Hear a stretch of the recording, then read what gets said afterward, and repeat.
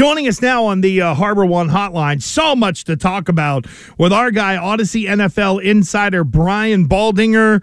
Baldy is brought to us by Old Spice because men have skin too, and by Wise Snacks. No one does crunchy, salty, and cheesy better than Wise Snacks. Baldy, it's Gresh and Fauria. Good morning. How are you?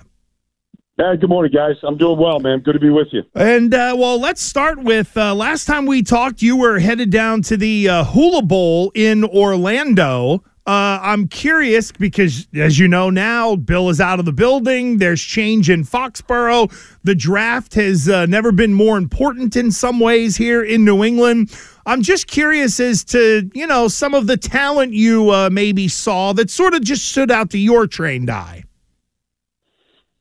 They had, it's the Hula Bowl isn't the Senior Bowl, right? But I think there's probably 6 or 8 players from the Hula Bowl that will be drafted. There's some linemen that look pretty promising, a couple quarterbacks that might get drafted late, and I think there's some tight ends that looked promising that can double up as an F-back, a fullback, H-back. I mean, they look like, because of the style of offenses that they ran, they look like they have some multiple position value to them. So, I mean, there's no first-round picks or anything like that there, but it was 250 scouts that were there. I saw the general manager of the Steelers. I mean, it was well represented, so the kids got a good look.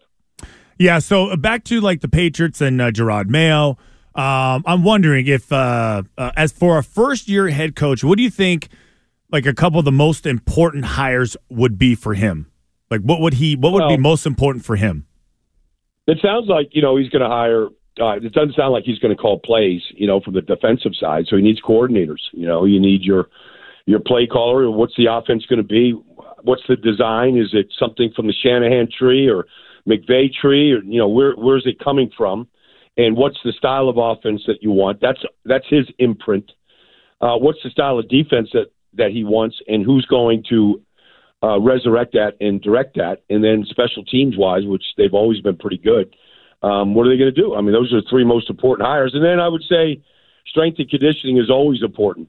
The guy's got to develop physically. And so I think that's always a big part of any hire. Yeah, so, because the one thing I had mentioned, and I thought you may have, you were going to say it, because I feel like obviously the offensive coordinator, those defensive coordinator, that's obvious. Special teams, of course, they just have to feel the role. Most people don't consider the weight staff, the strength and conditioning staff important, but it obviously is one of the cornerstones of any organization. But what about like a brainiac type guy? What about like a, hey, listen, I won't let you make this mistake guy, like game management guy? I don't even know if they have a title for that, right? Because I feel like the toughest thing for him that he can't prepare for is in-game situational management. Yeah, I mean, they're like, I don't know how up the food chain that is to hire somebody like that. But generally, people hire some young kids that have that type of awareness. And, whether it's analytics or down distance, what's the command chain for instant replay? I mean, all those kind of things. Generally, you fill those positions in. I don't want to neglect either the offensive line coach. It seems like since Dante Scarnecchia left the first time, they fell apart. Then when he left the second time, it seemed like they fell apart. So find yourself a good offensive line coach that can develop players and put a system in place where your quarterback is going to get protected. Brian Baldinger, Odyssey NFL insider, here with Gresh and Fauria. Insider calls brought to you by Old Spice Gentleman's Blend Body Wash, providing exfoliation plus 24/7 miniaturization because men have skin too. Baldy, as you look at sort of what has kind of gone on in the playoffs here, Dallas with a very disappointing one and done. Philadelphia just completely collapsed. Looks like Mike McCarthy's going to stay. Do you have an idea or a feel as to maybe what they should do in Philadelphia? And because guys like Bill Belichick and Mike Vrabel are out there, is it something that, Philly should really consider here, given the way their roster is at this point? Well, they lost Monday night, and it's Thursday morning, and nothing has been said outside of some players, basically coming to the rescue of Nick Sirianni. But it seems like an awful long time has gone on. between that loss and how ugly it was and the collapse that we all witnessed over the last 6 weeks. And Thursday morning here. So it seems like maybe it's, I'm sure like there's some back channels here where maybe they're talking to Belichick and they don't want Nick to know. I mean, I don't really know these things, but I don't know who would. I mean, it's a pretty airtight facility at NovaCare in Philadelphia. But, you might want to kind of feel it out. I know there's a great deal of respect with Mr. Lurie and Bill Belichick. They've scrimmaged each other when Chip Kelly was the coach here. They always scrimmaged each other up there and down here in Philadelphia. They were always around Mr. Kraft and Mr. Lurie, kind of mingling a little bit. There's always been a great deal of respect. So I would think that would – and, there's certain players that have kind of texted me, said he thinks everybody's going to get blown out. But that hasn't happened, so I don't know. Hey, are you surprised that Mike McCarthy's staying in Dallas? A little bit.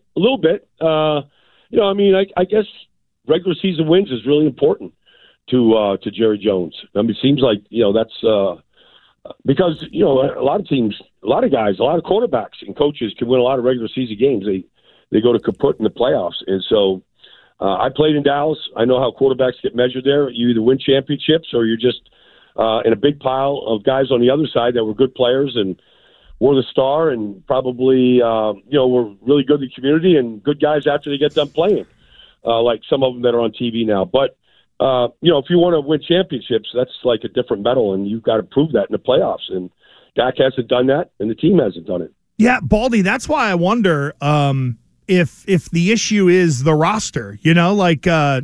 Jason Garrett went as far as he could. Then they make the move here, and, Kellen Moore is out, and Mike McCarthy end up, in theory, getting more power because he's the guy now calling the plays. And I don't know, is that roster as good as we think it is to where you just change the coach, or do we now start to look at certain parts of the roster and be like, okay, maybe that's where the change needs to happen now in Dallas? I thought Green Bay just executed at a high level. I mean, they threw some trap defenses out there. Dak threw it right into him. They set the cheese, and he took it. Next thing you know, Darnell Savage is, going 59 yards for a touchdown or 64, whatever it was. That's coaching. That's game planning at the highest level.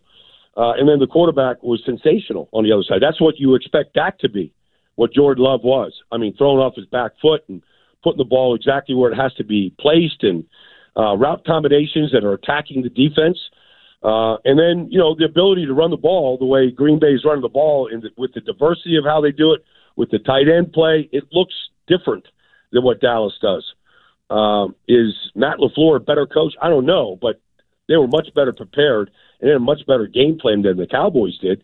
And that comes down to coaching. So we're talking to Brian Baldinger, Odyssey NFL Insider. And Baldy, I'm curious, how well do you know Arthur Blank, owner of the Atlanta Falcons? Pretty well. Pretty well? I know Arthur pretty good. Yeah, I've had some end-of-the-season conversations and mid-season conversations about his coaches in the past. Would you call him a pushover? No. No. You don't want to be on the wrong side of Arthur Blank. Yeah, no. So I'm curious, I'm curious how that relationship. It seems like, and would you label the Atlanta Falcons team right now, as we sit, as a talented team that is underachieving? Yes, I would label it that. I would say that. Now they have quarterback issues for sure, and that's why they got bounced out of the playoffs. They were in a position to win the division, and then they collapsed down the stretch with what they had at that position. So, I mean, they have to upgrade that in the worst way, but the roster around that is pretty good. Can they win a Super Bowl? I don't know, but the roster is good enough to get the talent's good enough there to get to the playoffs for sure. Do you think they can win 16 games in 2 years? Yes, I do think they can do that. Well, Baldy, I wonder how much having a guy like Rich McKay in the building is sort of, what gives Belichick maybe some ease in walking into that situation, because when Arthur Blank announced, we're going to do it, and, Terry Fontenot will be a part of the search, almost like threw that in there, like, yep, and when the new guy comes in, he'll just shove him right out the door. Like, I wonder how much a guy like Rich McKay in this situation might kind of be some sort of secret sauce in either connecting Bill and Arthur Blank or just having a vested veteran like that in the building in a guy like McKay, if that kind of pushes it over the top for a guy like Belichick. Well, I would say Rich McKay was highly responsible for bringing in, former Patriot personnel people like Dimitroff and Scott Pioli. And so there's certainly a pipeline there that exists that's real. Now, you could argue the job that they did get to a Super Bowl with those guys there. So, it's not like they haven't had success. But, Rich McKay is a survivor. He's been there. I mean, I used to do the Falcon preseason games 20 years ago, and Rich McKay was, he was a GM back then. And so he's got a pretty big role with that organization, and he carries some pretty big weight, as an intermediary with him and Mr. Blank. Interesting. We've got Kansas City going to Buffalo this weekend. Is this a big moment in the career of Patrick Mahomes in your mind, Brian Baldinger? First road playoff game, and it's in Buffalo, and there's no other way to say it. It's going to be cold as balls up there. Yeah, well, it's not going to be as cold as what Pat Mahomes was throwing through the other night, against the Dolphins. So he just proved that there is no condition that's going to knock Patrick Mahomes off his game. He's the best player in the league. He's been the best player in the league. Whether he wins or loses, he's going to be right back where he's at right now next year. It's just going to happen. So, I mean, he's just a force of nature. And, I think we all wanted to see this. I was saying literally 2 weeks ago that I hope Buffalo could go down and beat Miami Week 18 just so that Josh Allen's in the playoffs. I mean, we have to kind of sit back and watch this thing. It's just that entertaining, these two players. We've seen tremendous playoff games, regular season game. I think they've played against each other 7 times now, and it always seems like it's a 3-point game, and it comes down to nail biting time in the fourth quarter. So we get it. I think we just should enjoy it. But, look, Patrick Mahomes going on the road. I mean, eventually, I think you're not going to play a whole career and just play home playoff games. So I don't think it phases him at all. I mean, his preparation, focus, what he is, who he is, I don't think it's going to change because they're up in Orchard Park. Great stuff, Baldy. We appreciate you. Thanks a bunch. We'll talk to you next week. You got it, guys. Take care now.